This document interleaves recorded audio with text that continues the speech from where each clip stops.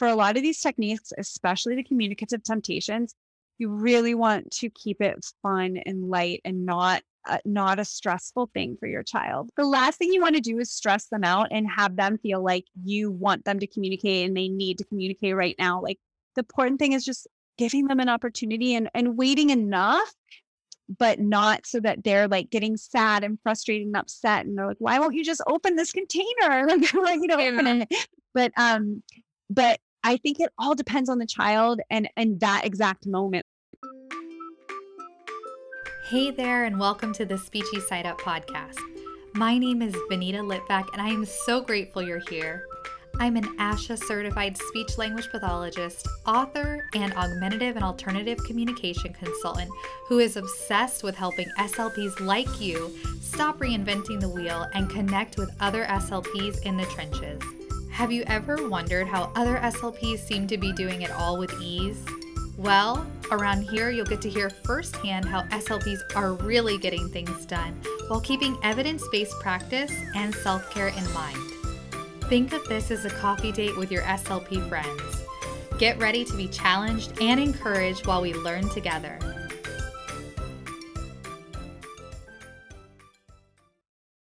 Welcome to the Speechy Side Up podcast. If this is your first time listening, then thanks for coming. This podcast is produced every week for your enjoyment. You can also follow along on Instagram at Speechy Side Up. This episode is a little different than my other episodes as it's available for ASHA CEUs through Tassel Continuing Education. If you want to earn ASHA CEUs, then stay on until the very end because that is where I provide information on how to register for automatic ASHA reporting. Today, I'm joined by Cara Tambellini. Cara is an early intervention expert, speech-language pathologist, and she has over a decade of experience working with young children under the age of 3. She holds a master's degree in speech-language pathology from Northwestern University, and she is licensed to practice in California as well as registered by the College of Speech and Hearing Professionals in British Columbia. In addition, Cara is clinically certified by Speech Language Audiology Canada, and she holds her certification of clinical competence from the American Speech Language Hearing Association. Now that we've got all that covered, let's get started. Hey, Cara, thank you so much for coming today. Thanks so much for having me, Vanita. I am so excited to learn about all things early intervention today. So let's start by having you tell the listeners who you are and where you are today. Yeah, so like you said, I've been a speech language pathologist for over 13 years. And right now I'm outside of Vancouver, right outside of Vancouver in a small town called Port Moody. And so I came here about 2.5 years ago. And before that, I was kind of all over the States. I grew up in Pittsburgh, Pennsylvania, and then went to Northwestern for undergrad and grad. And then went to New York City to do my clinical fellowship at Blythedale Children's Hospital. And I was there for 2 years. And then I was in Los Angeles for 9 years doing a private practice, early intervention, and working in the schools before I moved here. So here I'm doing my private practice and working in the schools. And all throughout that time, I always worked in early intervention, either after work or in my private practice. So that's one of my favorite areas. And I recently released a course helping parents help their children. So I teach strategies to parents to help their children say first words. That's amazing. I can't wait to hear more about your course. So what drew you to early intervention? I just always enjoyed working with young children. I was a babysitter ever since I was 12 years old. There were a lot of kids on my street, and I just really enjoy working with young children. And then one of my first classes in undergrad was language development, and that just fascinated me, how kids learn language and the research behind that. I was really into Noam Chomsky. So I just it just always really interested me. And I love seeing kids kind of start talking or learning their first words, or helping them communicate if they need other modes like AAC, which, you're an expert in.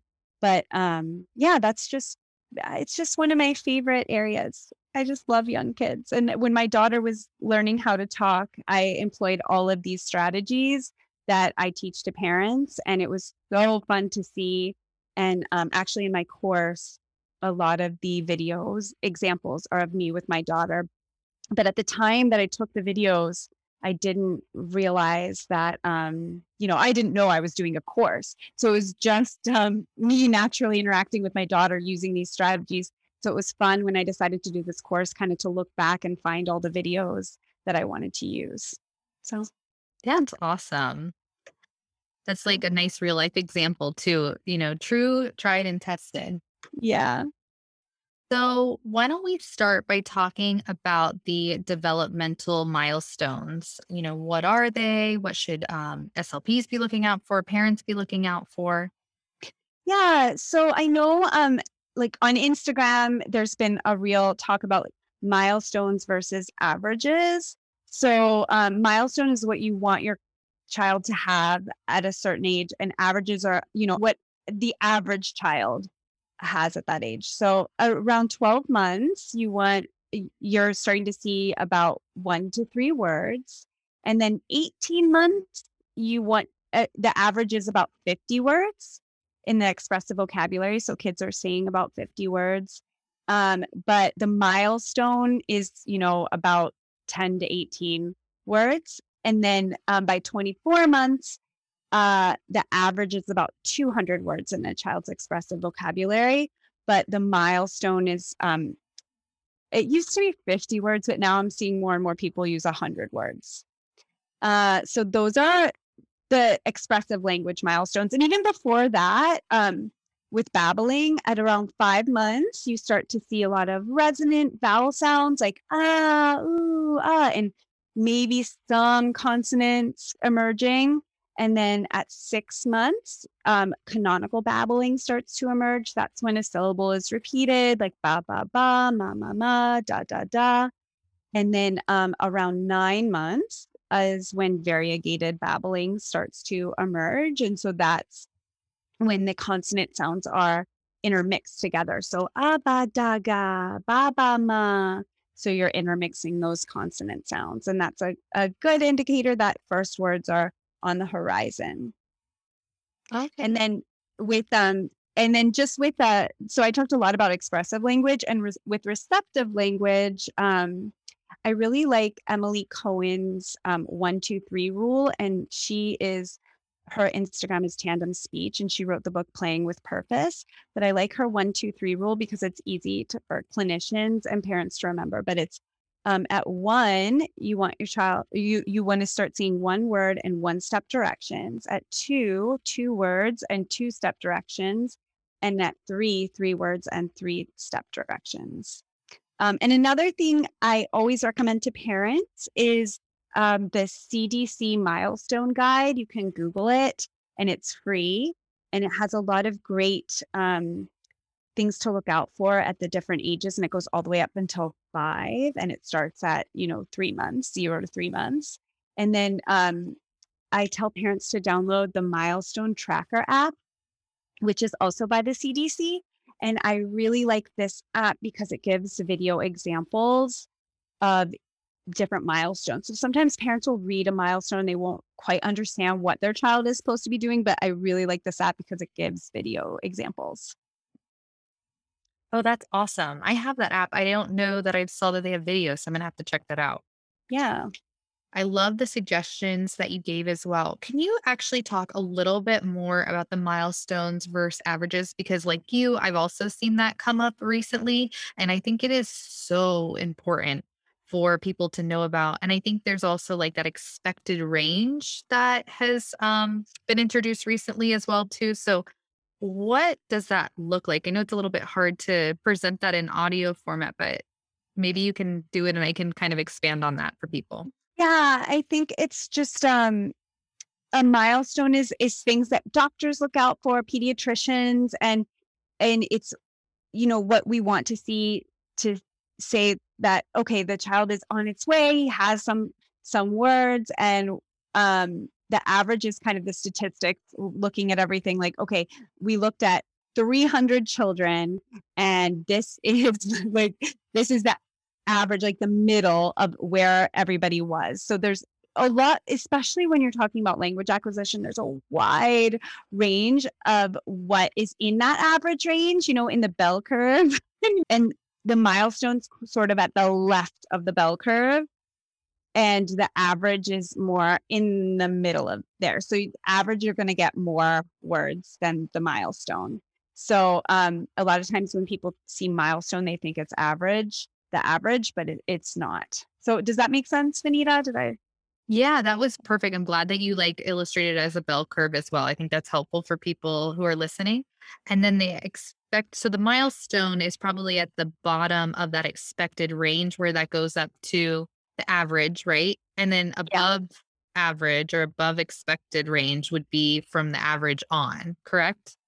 Yes. Or well, the middle average line is there's always like that one standard deviation to the left and the right. So Right. yeah. So Okay, yeah, it's that's it's so helpful. hard with first words because there is such a huge range. But I remember when my daughter, I took her to her 18-month appointment, and she had a lot of words by that point. And the doctor was like, "Wow, that's great. I'd be happy if she had just 3 words." And I thought to myself, "Well, I wouldn't be because that's not really even a milestone at 18 months." So I think a lot of doctors have different information on what is a milestone versus average and what they would recommend early intervention for, or what they would recommend a parent to like seek out more strategies.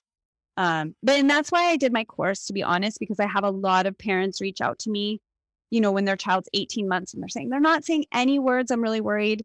And I don't have room in my schedule to see extra private clients right now. So I wanted a way for them to kind of see these strategies and implement these strategies to try to make a difference themselves, because parents are, the agents of change in their child's life and not the speech therapist, especially at the early intervention age. The speech therapist is more the coach and telling them how to implement these strategies in their daily routines.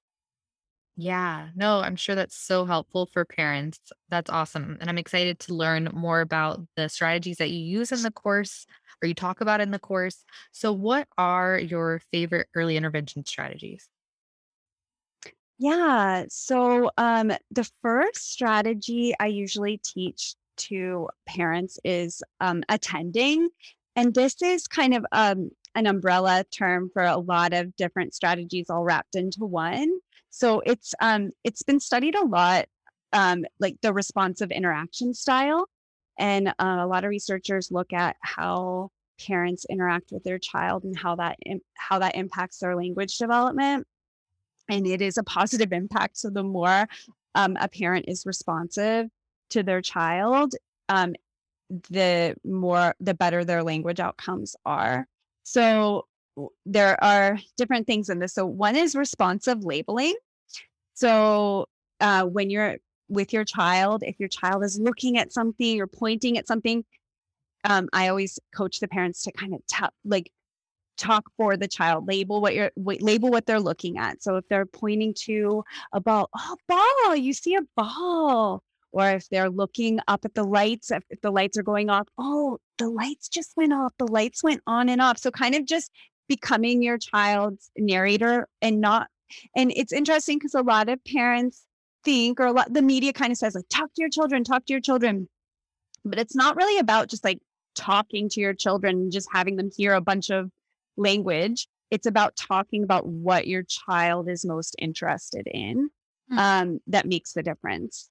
So, so that responsive labeling is something I teach. Parallel talk. So talk about what your child is doing in the moment.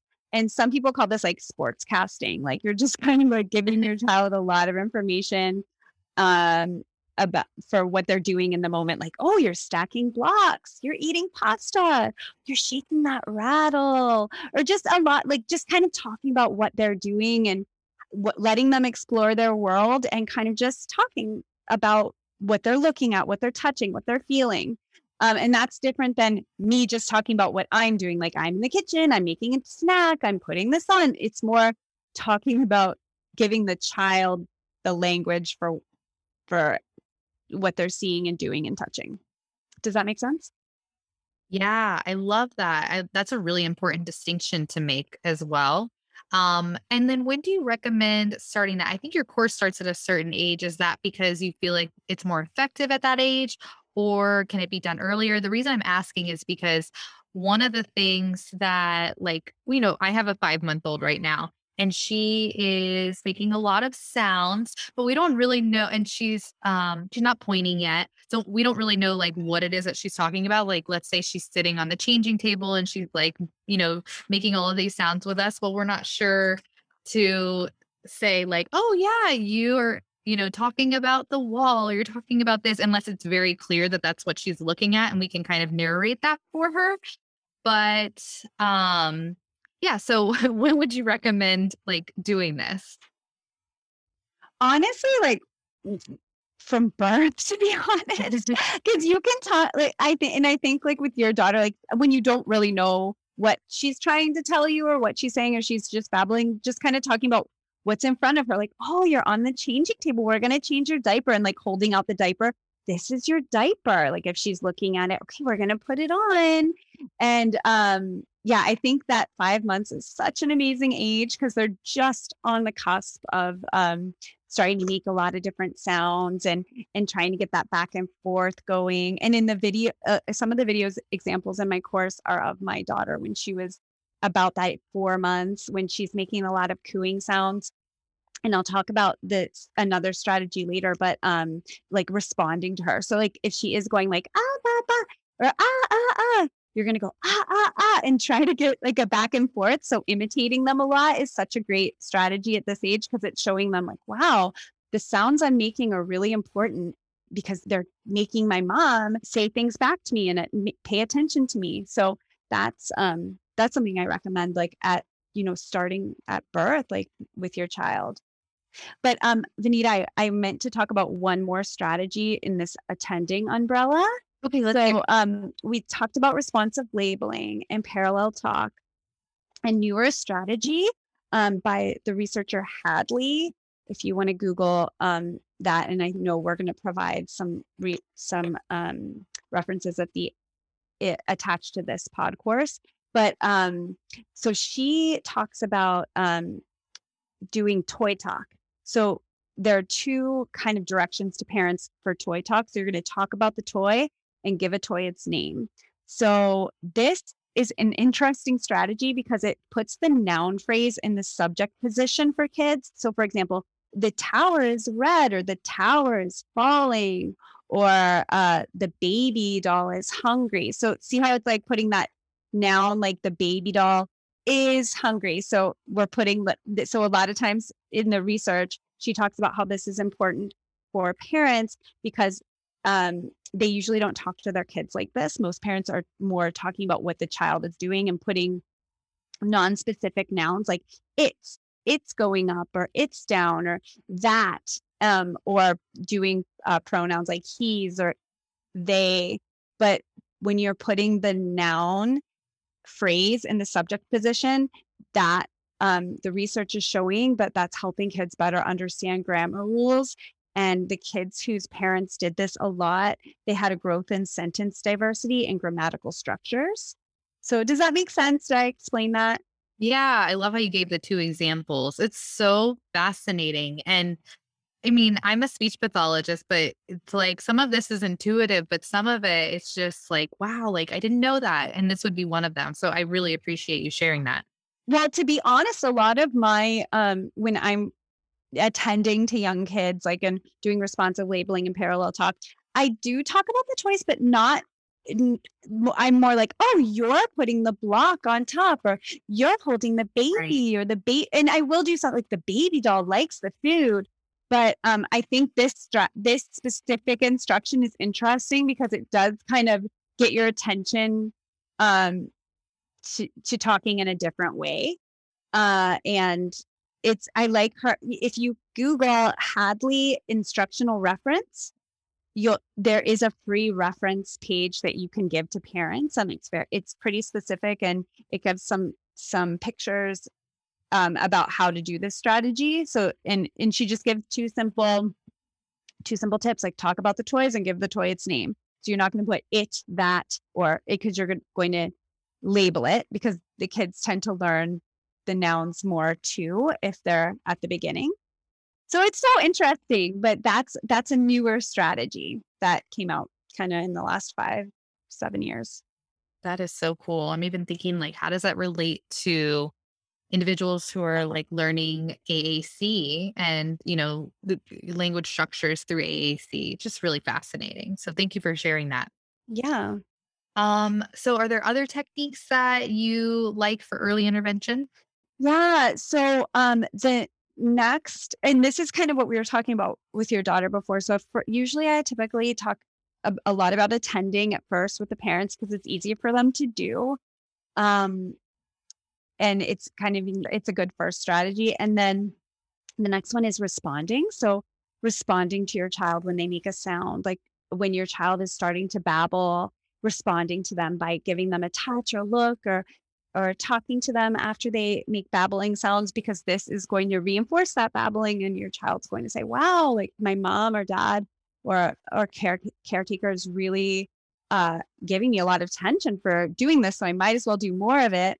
And it's interesting because there's research by Goldstein in 2008. Social feedback to infants babbling facilitates rapid phonological learning. And in this study, what he did was he took parents in a room with their child and he instructed them to like touch their children or give them or look at them or say something to them if they're young babies. I think it was like 10-month-old babies, if they babbled. And then what he found was that after 10 minutes of the parents doing this, the child increased and the complexity of their babble and increased the amount of their babbling just after 10 minutes. So the baby really responded to the parents' feedback after they babbled. So then there's a new study that I was just looking at recently, and that it's called Adult Responses to Infant Prelinguistic Vocalizations Are Associated with Infant Vocabulary. So this was an observational study done in 2020 where they video recorded parents in their homes with their children talking, and the parents who were the most responsive to their baby's vocalizations, their babies had a higher vocabulary. So I thought that was pretty interesting. Yeah, that's amazing. And who was the authors on that last one that you just I know it was Lopez et al., Okay. but I'll provide you with that reference. Okay, awesome. Yeah, we'll definitely include this in the Podcourse handout for anybody that's interested. Yeah. So I think that's a cool one, just kind of responding to your baby. And in my course, I have a lot of video examples of me with my daughter. So when she would start babbling like I would vocalize after her, and then she would vocalize, and then I would. So it's such a good turn taking activity to do with your baby and young child who's just learning, uh, how to make sounds, and it really does kind of help them to form new sounds, because another type of therapy that that I have reviewed and that I incorporate into my therapy with early intervention is called imitation therapy. And so this is another research article that that you can put with this Podcourse, but it's called Imitation Therapy for Nonverbal Toddlers by Zeder, Zeder. And he studied children who were 18 to 19 months old who were not yet talking and not imitating. And he was trying to get them to imitate. And so so in this therapy, this imitation therapy, every child in the study, it was really small, it was only 5 children, they increased their imitation skills by the end of the 9-week therapy sessions. But so the first step of the therapy was the adult was the primary imitator of the child, including actions and vocalization. So whatever the child did, the parent would do. And I do this a lot in early intervention. So if the child picks up a block, the parent will. If the child throws something, the parent will. If the child moves their body in a certain way, the parent will. And then the child's like, whoa, this is kind of cool. You're doing everything I'm doing. And then the parent starts doing things too, like clapping. And like once this momentum of imitation starts happening, and then the parent does something, a lot of times the kid will imitate the parent. So then that gets like, oh, okay, I imitate you, you imitate me. So the second step is that the child is starting to imitate the parent, but the parent is still the primary imitator of the child. And then once this child starts to imitate some vocalizations that the parent does, the parent is instructed to then only imitate the vocalizations that the child does, or any kind of thing with their mouth. Like even if they're doing raspberries, the parent's going to imitate that, but not the gestures. So then the child is getting reinforced for just the vocalizations. And then the parent is instructed to kind of insert something to entice the child to imitate them. So like there's that behavioral momentum, everybody's imitating the child, and then the parent does something like ba ba ba, and then waits to see if the child will imitate the parent. And just the goal of this therapy is to get a back and forth going and to have the child start more imitation skills. So that's that therapy. And I thought it was interesting in the research article, they really describe it very well. A lot of times in the method section, you're like, I need more information. But this one gave some really nice descriptions of the therapy. That is so cool. And this is like so helpful and like relevant for what's going on with me right now. I'm excited to take your course too, especially as she's getting a little bit older, but that's awesome. Thank you for sharing that tip. That's really helpful. Yeah. No, and this is what I did with my daughter a lot. And it's nice because I think a lot of times parents are like, oh, well, my baby's not talking yet, or my child's not talking yet. I don't quite know like how to interact with them. And they feel silly almost imitating their kid. But it's really helpful, and it's nice for relationship building. Yeah, I love the turn taking part of it too. And it's funny that you said you feel really silly about that because she was making this like very guttural noise last week, like almost like a cough type of noise. And we were like imitating her, not knowing that that was like effective, or maybe I did like just from previous training, but it was more like intuitive. Like, let's just like copy her and see what she does because she thought it was like so hilarious whenever she would make this sound. But it was super silly, like, so it's funny. But there was another thing that she did, and I hope people aren't like, I'm taking over this by asking all these questions about my daughters, but hopefully some people will find this relevant. There's like, she would imitate like sounds from us, or at least we like swore that she did. Like yoo-hoo, she did that for like a good 2 days. Like every time we would do it, it seemed like she would too. And I have video of it. And then the next one was hey, but then she stopped. And I wonder if it's because we didn't really reciprocate. Like if when she did something, we didn't like imitate it. I don't know. But is that common?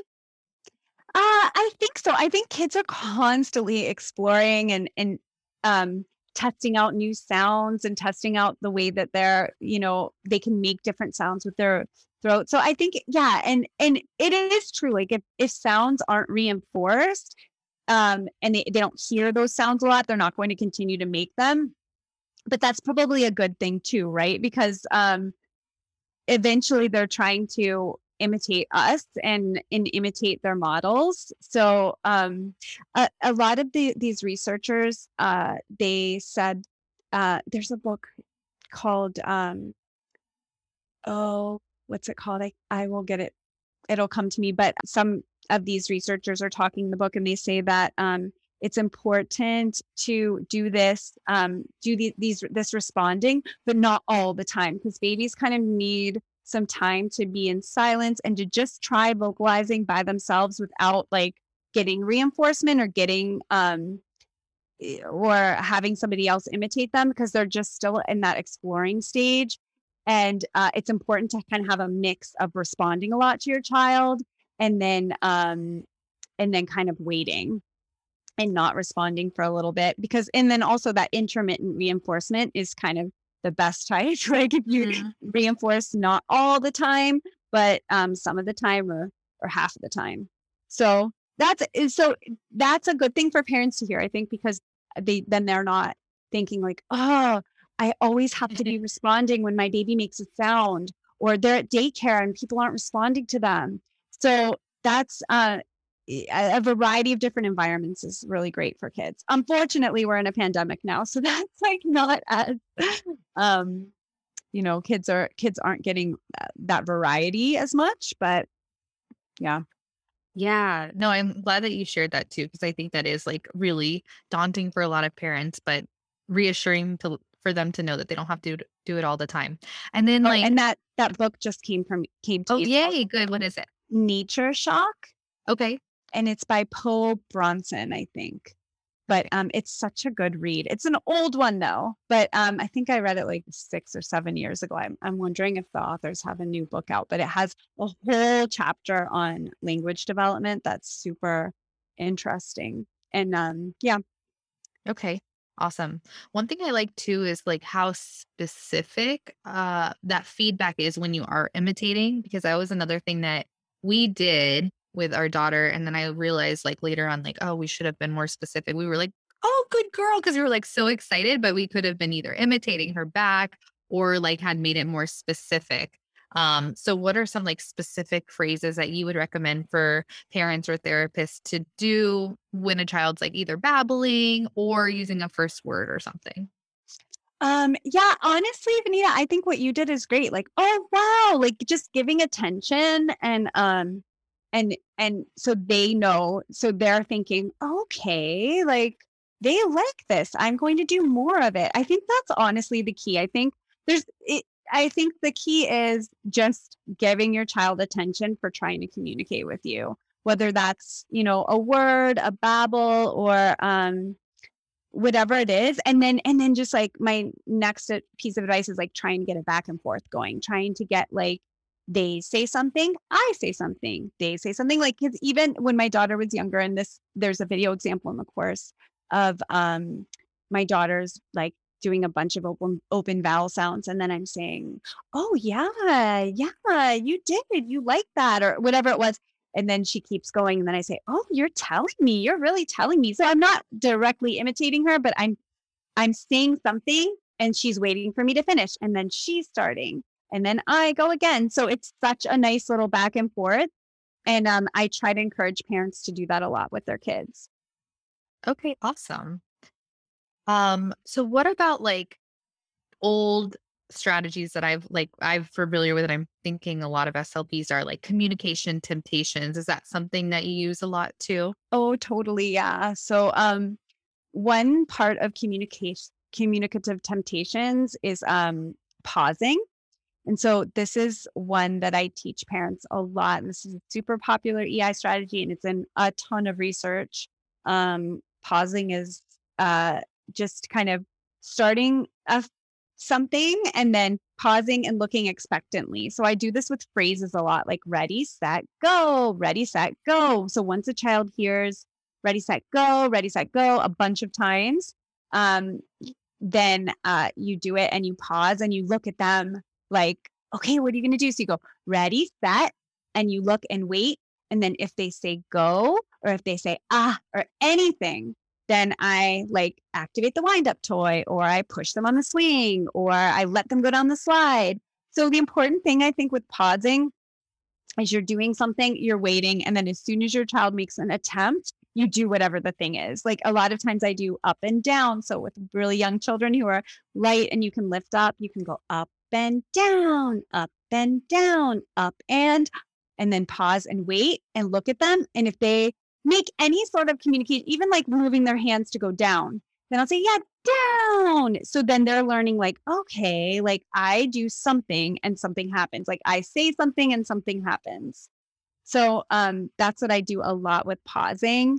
And actually my I don't know if I mentioned this at the beginning of this course, but I have 4 children's books out on Amazon, and what the first one I wrote was easy to say first words, and I got the idea after an early intervention session with a little guy, and I wrote it to with the pausing technique. So it has a word 3 times, and then it has it. So it basically goes like hat, hat, hat. The owl wears a, and then you pause, and the kid says hat, or cup, cup, cup. Drink from the, and then you pause, and the kid says it. Now, obviously, I read this book a lot to my students or my daughter when she was young, and then you start the pausing so they know kind of what to expect. So that's I really love that pause technique. And then a lot of people use the pause technique in songs too. So a lot of times I just make up my own songs. So in my course, there's a video of me doing a song that I made up with my daughter. And I go dance, dance, dance, dance, dance, dance, dance, dance, dance, dance, dance, dance. Vera likes to. And then I pause and look at her, and she went, "Da!" And I said, "Yeah, dance." So she was, I think, 9 or 10 months in that video. So it just shows that, like, if you pause and look expectantly at children, they want to continue. They want to say something or do something. So I do really like that strategy. Yeah, I love that. I like the song too. Very cute. I know I think as parents come up with all sorts of songs to get through the like tougher things or just to make it like really fun too. And speaking of songs, like since you're a new mom, I wish I would have um seen Carly. Do you follow We Talkers on Instagram? She Yeah. she has so many great songs like that are so different from the ones that we're so used to singing, like Itsy Bitsy Spider, Wheels on the Bus, and they're super engaging. And she's a great one to look up on Instagram. Thank you for sharing that because I feel like the algorithm doesn't always show everyone's, posts. You only see like Yeah. a certain amount. And that is one that I would have to actively go and search. So I'm going to do that today. Thank you. Yeah. Awesome. So let's talk about how SLPs can coach parents to use evidence-based strategies in daily routines. Yeah.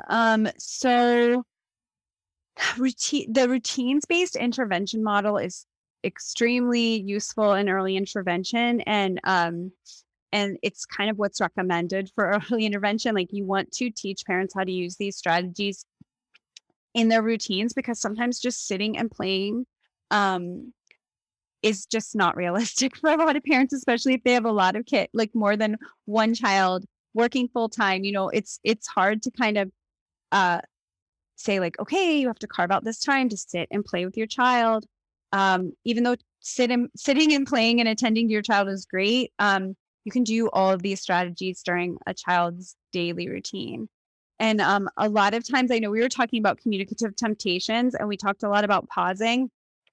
Um, but one thing that I tell parents to do, and that I help with kids, is training them to, or teaching them to request. So if they want something, like if they have snack and they're eating cheese, say, and then they finish their cheese and then they want more cheese and they're looking at you, you kind of hold out the cheese and wait and give them an opportunity to say cheese or whatever. And if they don't, then I tell parents to model the word for them. So cheese, and then model and wait.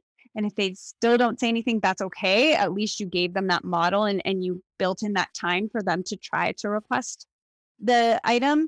But I tell parents to do this kind of throughout the day. For example, like opening doors. So the child wants to go outside to play. And then you pause and you look at them and you wait to see if they say open. And if they don't, then you say, oh, open the door. And then you wait. And then they might say, open, or oh, and then you open it right away. So as soon as they say the word for what they want, then you immediately do it. So that's just a natural reinforcer. And so they're learning, like, wow, my words are really powerful. So I'm going to imitate you more because then I get what I want. And it's fun to do this. And even like there's so many times during the day to do this, like in bath time, like during the bath, a lot of times I'll tell parents like, okay, before you turn on the water, have your hand on the nozzle and look at your child and say on, and wait and see if they say, ah, and if they don't, you can say, you try it on, you try it. And then if they say, ah, then you turn on the water right away. And then they're getting that reinforcement, like, wow, I said it and something's happening. So the more that they imitate you doing this, then you can feed that prompt of imitation. And then you can just, all you have to do is build in that waiting and pausing time. And then the child will, if they're familiar with imitating, do it on their own. And that's what I tell parents to do a lot, like during mealtime, bath time, getting dressed, like talking about putting on shirts and let's put your foot in, let's put your foot in. And then you can pause and see if they'll say in. And then, so you can build these into daily routines at the grocery store. A lot of times my daughter, when she was younger, liked putting things in the cart. So I would hold it and wait for her to name the item and then give it to her. And then she would put it in the cart. So that was like a fun game that we used to play. So, yeah, they're just doing these things, creating these opportunities for your child or to talk during daily routines is super powerful. And that's what I tell parents a lot is it's about creating opportunities for your child to communicate throughout the day. And we talked a bit about communicative temptations before, but if there are a lot of ideas for this, and it's by Weatherby and Prezant. If you Google Weatherby and Prezant 1989 communicative temptations, they give so many ideas for these communicative temptations to do with your child, like putting things up high so that they have a chance to request it, putting things in sealed containers, that they clear sealed containers so they can see the item they want, but they have to request for it or request for you to open it. Just things like that. But there are like a ton of examples that you can look up or give to parents. Thank you so much for sharing that article. As soon as you mentioned it, I was like, I remember using that one a lot in therapy in the early days. And I totally forgot about it as a parent. So I just went and Googled it and it popped up. There's so many different like websites on it. But that's super helpful. Yeah. Yeah. But a couple other techniques that we didn't mention yet, but that I talk to parents about is recasting. So expansion and recasting. So when your child says something, then you're going to, once the child starts saying words, then you're going to give them more information for their words. So if they're saying like apple, you can say, yeah, that's a big red apple. Or you're just giving them, I always tell parents, like, think about adding like different concepts that your child doesn't yet know. Like if they say water, oh yeah, this is cold water. Or tree, that's a big tall tree. So you're just going to still respond to them. You're still responding to what they're saying, but you're just adding more information. And then the same kind of technique is with recasting. So your child says something, but it's not quite grammatically correct, or they're not using like precise articulation, but you just say it again for them, just so they can hear that you're not telling them to correct themselves. You're not asking them to repeat after you. You're just simply repeating it in the correct way. So my daughter used to say booby boo for blueberries. So she would say booby boo. And I would say, yeah, blueberry. Here's a blueberry. And for water, she would say wahoo. And I would say, yeah, you're in the water. So you just say it again after they say it so they can hear the correct production. So that's like an easy strategy that I tell parents to do. And then a lot of times when I'm working in EI and coaching parents on these strategies, they are like, oh, wow, I didn't think to do this. This is super helpful. And a lot of the research on these strategies shows that parent satisfaction with implementing these strategies is really high, and they're easy to implement, and they help build the parent-child relationship. Because there's especially for enhanced milieu teaching, that's just like a set of strategies that is very well studied, but it's a set of all these kind of strategies like time delay, environmental arrangement, expansions, responsive labeling, and then that manned model. And that's kind of what I was talking about before. Like you're teaching your child to request by giving them a model for the item and then waiting and letting them um, say the item. So that's called enhanced milieu teaching. And there's so much research on that. And it's just kind of a collection of all these strategies. And same with parent child interaction therapy. It's a similar thing, like a lot of these types of strategies in this like umbrella term of parent child interaction therapy. And that's very well studied too. So yeah, a lot of these strategies are pop up in different studies, and but they're all evidence based. And I think there needs to be more research on, especially like kids with who are late talkers or are having trouble with communication. But there's a lot of research on child language acquisition, but not a lot on like kids who are having trouble talking and what can we do about it. Yeah, that's really interesting.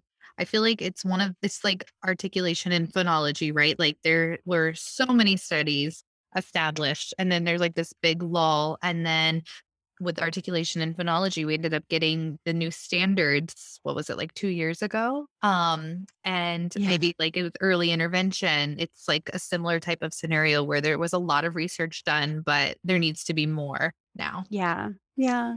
More updated information. Well, those were super helpful tips for coaching parents to embed language in daily routines. So thank you for sharing those. Yeah. Now, you mentioned that you have some books that you've written. That's amazing. Let's talk about books in general and how that's really helpful for early intervention because again, I'm going to talk about my daughter. Sorry guys. I like love obviously new mom. But, we, like, read books from the very beginning. I didn't read while I was pregnant. I just couldn't get into it. I couldn't, like, picture that she was in there and I'm reading to her, but we did start, like, right when she came out, and, she has such a preference for books now, and I had posted, like, on Instagram, a question just to SLPs in general, like, "Can babies this young," I think she was, like, 2 months, "be interested in books?" And a lot of people said, "Yeah," you know? I just thought it was, like, so fascinating that she was already, like, showing a preference for books. So let's talk about them and how helpful they are for early intervention. Yeah, books are great, and some kids gravitate toward books more than others, and I always tell parents just to follow, because a lot of times parents will say like, "Okay, it's time to read a book. Let's read a book," and they want to like read a book with their child before bed. And I always tell parents to follow your child's lead, though. If he or she's interested in the book, that's great. But if not, that's okay too. Like just let them flip the pages, let them explore it, let them lift it up, and you know, you can just talk about the pages that they're opening or looking at, and you can also like have them in front of you. And a lot of times I tell parents like get face to face with your child while you're reading a book so they can see your face as you're saying the words and reading it. Um, and then in my books, like especially in my first words book, I say at the beginning, like only read it if your child's interested in it. Like if they're, don't force your child to finish a book. Like read a few pages if they're interested, and then try to entice them to be interested with like, you know, excited language and excited sound effects and things like that. But don't force it, because that way like your child's still going to be interested in the book and they're not going to see it as something that you're trying to make them get through. So that's my recommendation with books. I think books are amazing, and there's so many great books for using like the time delay technique, like Brown Bear, Where Spot, like so many books where you can pause and have your child fill in the word. A lot of times, when kids are really interested in books, when they're, under the age of 3, I tell parents like, this is a great time to like talk about all the things in the book and practice pointing and pointing to the things in the book, and then have your child point, oh, can you find the dog? Can you find this? And like, and if they're interested, that's a great time to work on like identifying and pointing and labeling items in a fun way. Those are great tips, and it's interesting that you said, like, to make sure you don't force them to finish the book because we're on the cusp of, like, doing sleep training and also, like, having her enjoy books, and in our routine, it's one of the parts is, like, finishing a book, and just last night she, like, loves books, but last night she was not having it, she was ready to go to bed, and I was like, we make her finish it because it's part of the routine, but I also don't want her to hate books. So, yeah, it's a constant struggle, but I appreciate you sharing that. And then, like, we found, I don't know about you, but like those squishy books are like her jam because they allow her to like, manipulate the book, turn the pages, but they're easy enough that she can move it because she doesn't have those like fine motor skills established yet. What do you think about those books? Yeah, they're great. Are you talking like the squishy ones? There are some that are also like indestructible books, like that won't rip and they can go in the water. And there's so many cool books out there, like especially for those young kids that are mouthing books. And I know that there are cloth books even. So I think that just exposing your child to a lot of different types of books. And I think one of the reasons kids love books so much is because it really gives them a great time to interact with their parent, because like usually the parent's close to them, reading to them, responding to them. So it's a great time to practice all of these strategies. And actually, there's a research study that I was reading about recently called Parent Implemented Communication Strategies During Book Reading, and by Akamoglu and Medun. But they taught parents to use modeling and time delay techniques with their children when they were reading, young children when they were reading books. And they found that the parents who used these techniques, the children initiated more communication acts with the parents when they use these techniques. And I think afterwards too. But it just shows that like just tweaking your reading with your child a bit to have them be more engaged is a big help to kind of help your child learn to initiate more and respond more and do a back and forth. That's a great tip.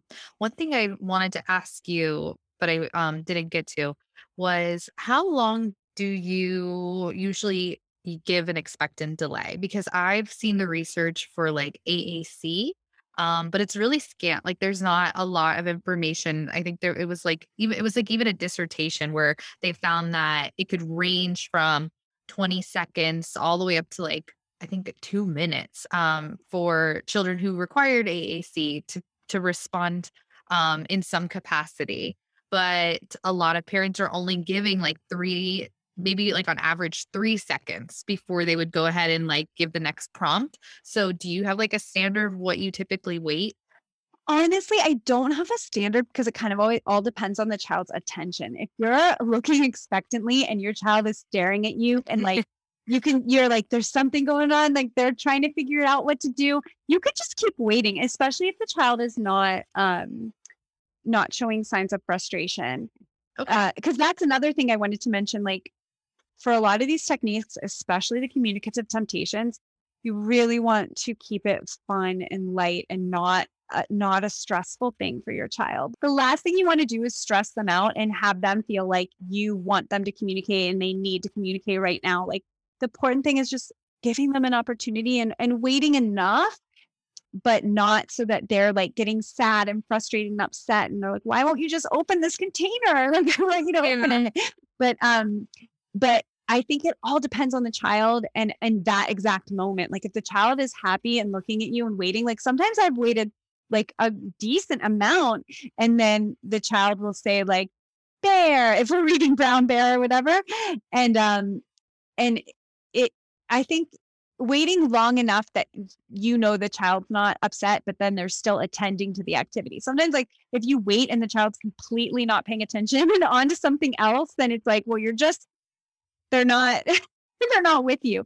So kind of knowing like if your child's with you, looking at you, if they are kind of in that moment with you, and you think like, okay, they might say something, like just waiting a bit longer can a lot of times be fruitful. But I think it's important to kind of not wait too long so that your child gets frustrated. Because then that's like completely missing the point. Then they're like, whoa, this is hard. This isn't fun. I don't want to do it, you know?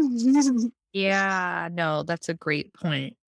I don't know if we talked about this at all, but like another thing I think that's important, like in early intervention is like, instead of questioning, maybe more like using, like you were saying, the communicative temptations. So can you talk about that a little bit? Because I think that sometimes parents can get into this like cycle of what's this, what's that, and then what should they be doing instead?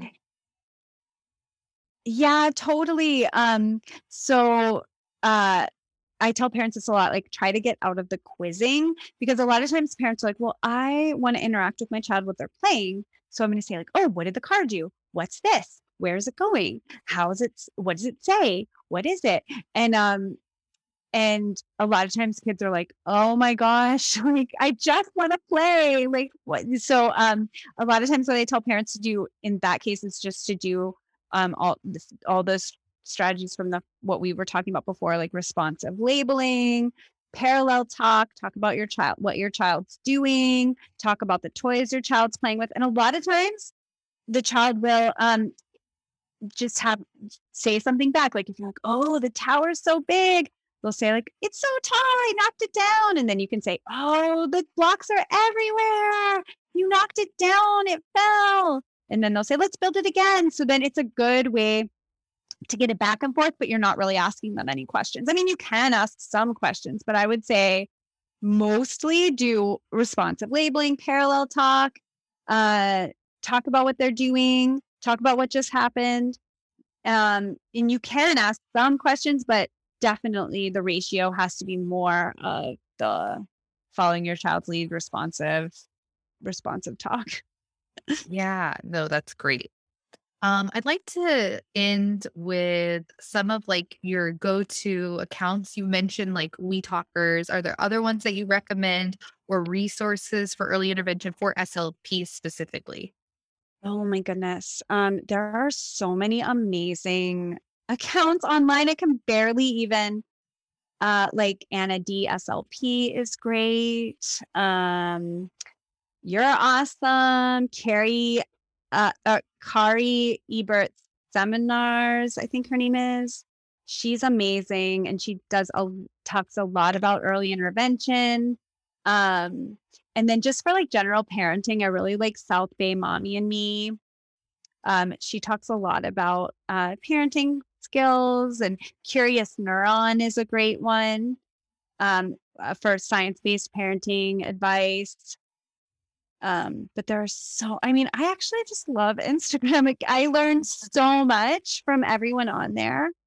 But those are some of my, like, some good early intervention accounts that I like. But there's just so many people sharing such amazing information on Instagram. Yeah, no, that's super helpful. And like, what are your go-to resources? I know you said the CDC. You have your course for is it appropriate for SLPs too, you think? I mean, I'm To be honest, I do think so. Like I have had SLPs a few take it because to be honest, like a lot of times when SLPs come out of grad school or they're starting their job, they don't have a lot of exposure to early intervention, and then they don't have a lot of examples on what it looks like. And the reason I did my course is that I have a lot of video examples on how to do these strategies, because it's one thing to read about them, but it's another thing to kind of see them in action. Um, but there's just as far as other resources for early intervention, um, yeah, I mean, ASHA has a lot of research articles about it. And then the Informed SLP, I'm a member of the Informed SLP, and they have a birth to 3 member section. And I mean, you can just Google anything you want, and they'll have research articles about it, because they kind of scour literature to find the most relevant information for our field. So I really like being a part of that birth to three on the Informed SLP. Oh, yeah, that's super helpful. Thank you for sharing that.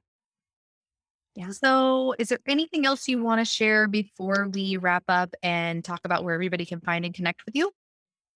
Well, I was just thinking like Hanon, like taking the Hanon course is very helpful. I did that early in my career, and for newer speech therapists or therapists who are getting into early intervention, that's a great place to start too. Which one? The It Takes Two to Talk or Oh yeah, It Takes Two to Talk and More Than Words, but okay. It Takes Two to Talk, I think, is a great starting point. You have to take that before More Than Words, but I think they have other programs too. Okay. Great. All right. So let's talk about where everybody can find and connect with you after this episode. Yeah, so my Instagram is Cara Speech, Cara Speech, and then my books are on Amazon. And if you just Google my name, Cara Tambellini, I have 4 books geared toward early talkers. And my course is caraspeech.thinkific.com. So that's Thinkific, Thinkific. Wonderful. Kara, this has been amazing. I have really enjoyed this episode, as a new mom, but also as an SLP who needed a refresher in early intervention. And you shared so much great information. So I'm excited for the listeners to hear this. And I look forward to following along on your journey. Awesome. Thanks so much, Benita. This was so much fun. I really enjoyed it. All right. Until next time. Okay. Guess what? This episode is worth zero point 0.1 ASHA CEUs. However, listening to this Podcourse does not automatically guarantee ASHA CEUs or a certificate. If you want to earn ASHA CEUs for this Podcourse, please visit tasseltogether.com to create an account, pick a membership level, and access the course materials. Tassel will automatically submit your course participation to ASHA once the course requirements are met.